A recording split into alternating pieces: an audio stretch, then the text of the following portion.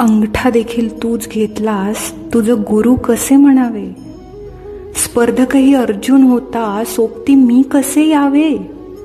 अंगठा देखील तूच घेतलास, तुझं गुरु कसे म्हणावे? तुला पुतळ्यात पाहून मी शिष्यत्व पत्करावे, पण गुरु म्हणून आत्म्याला मी कसे स्मरावे? अंगठा देखील तूच घेतलास, तुझं गुरु कसे म्हणावे?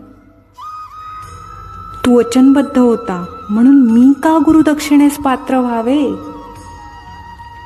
अंगठा देखील तूच घेतलास, तुझं गुरु कसे म्हणावे?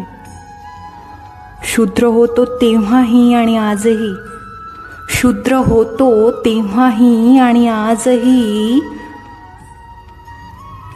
मी शिष्य कसे व्हावे?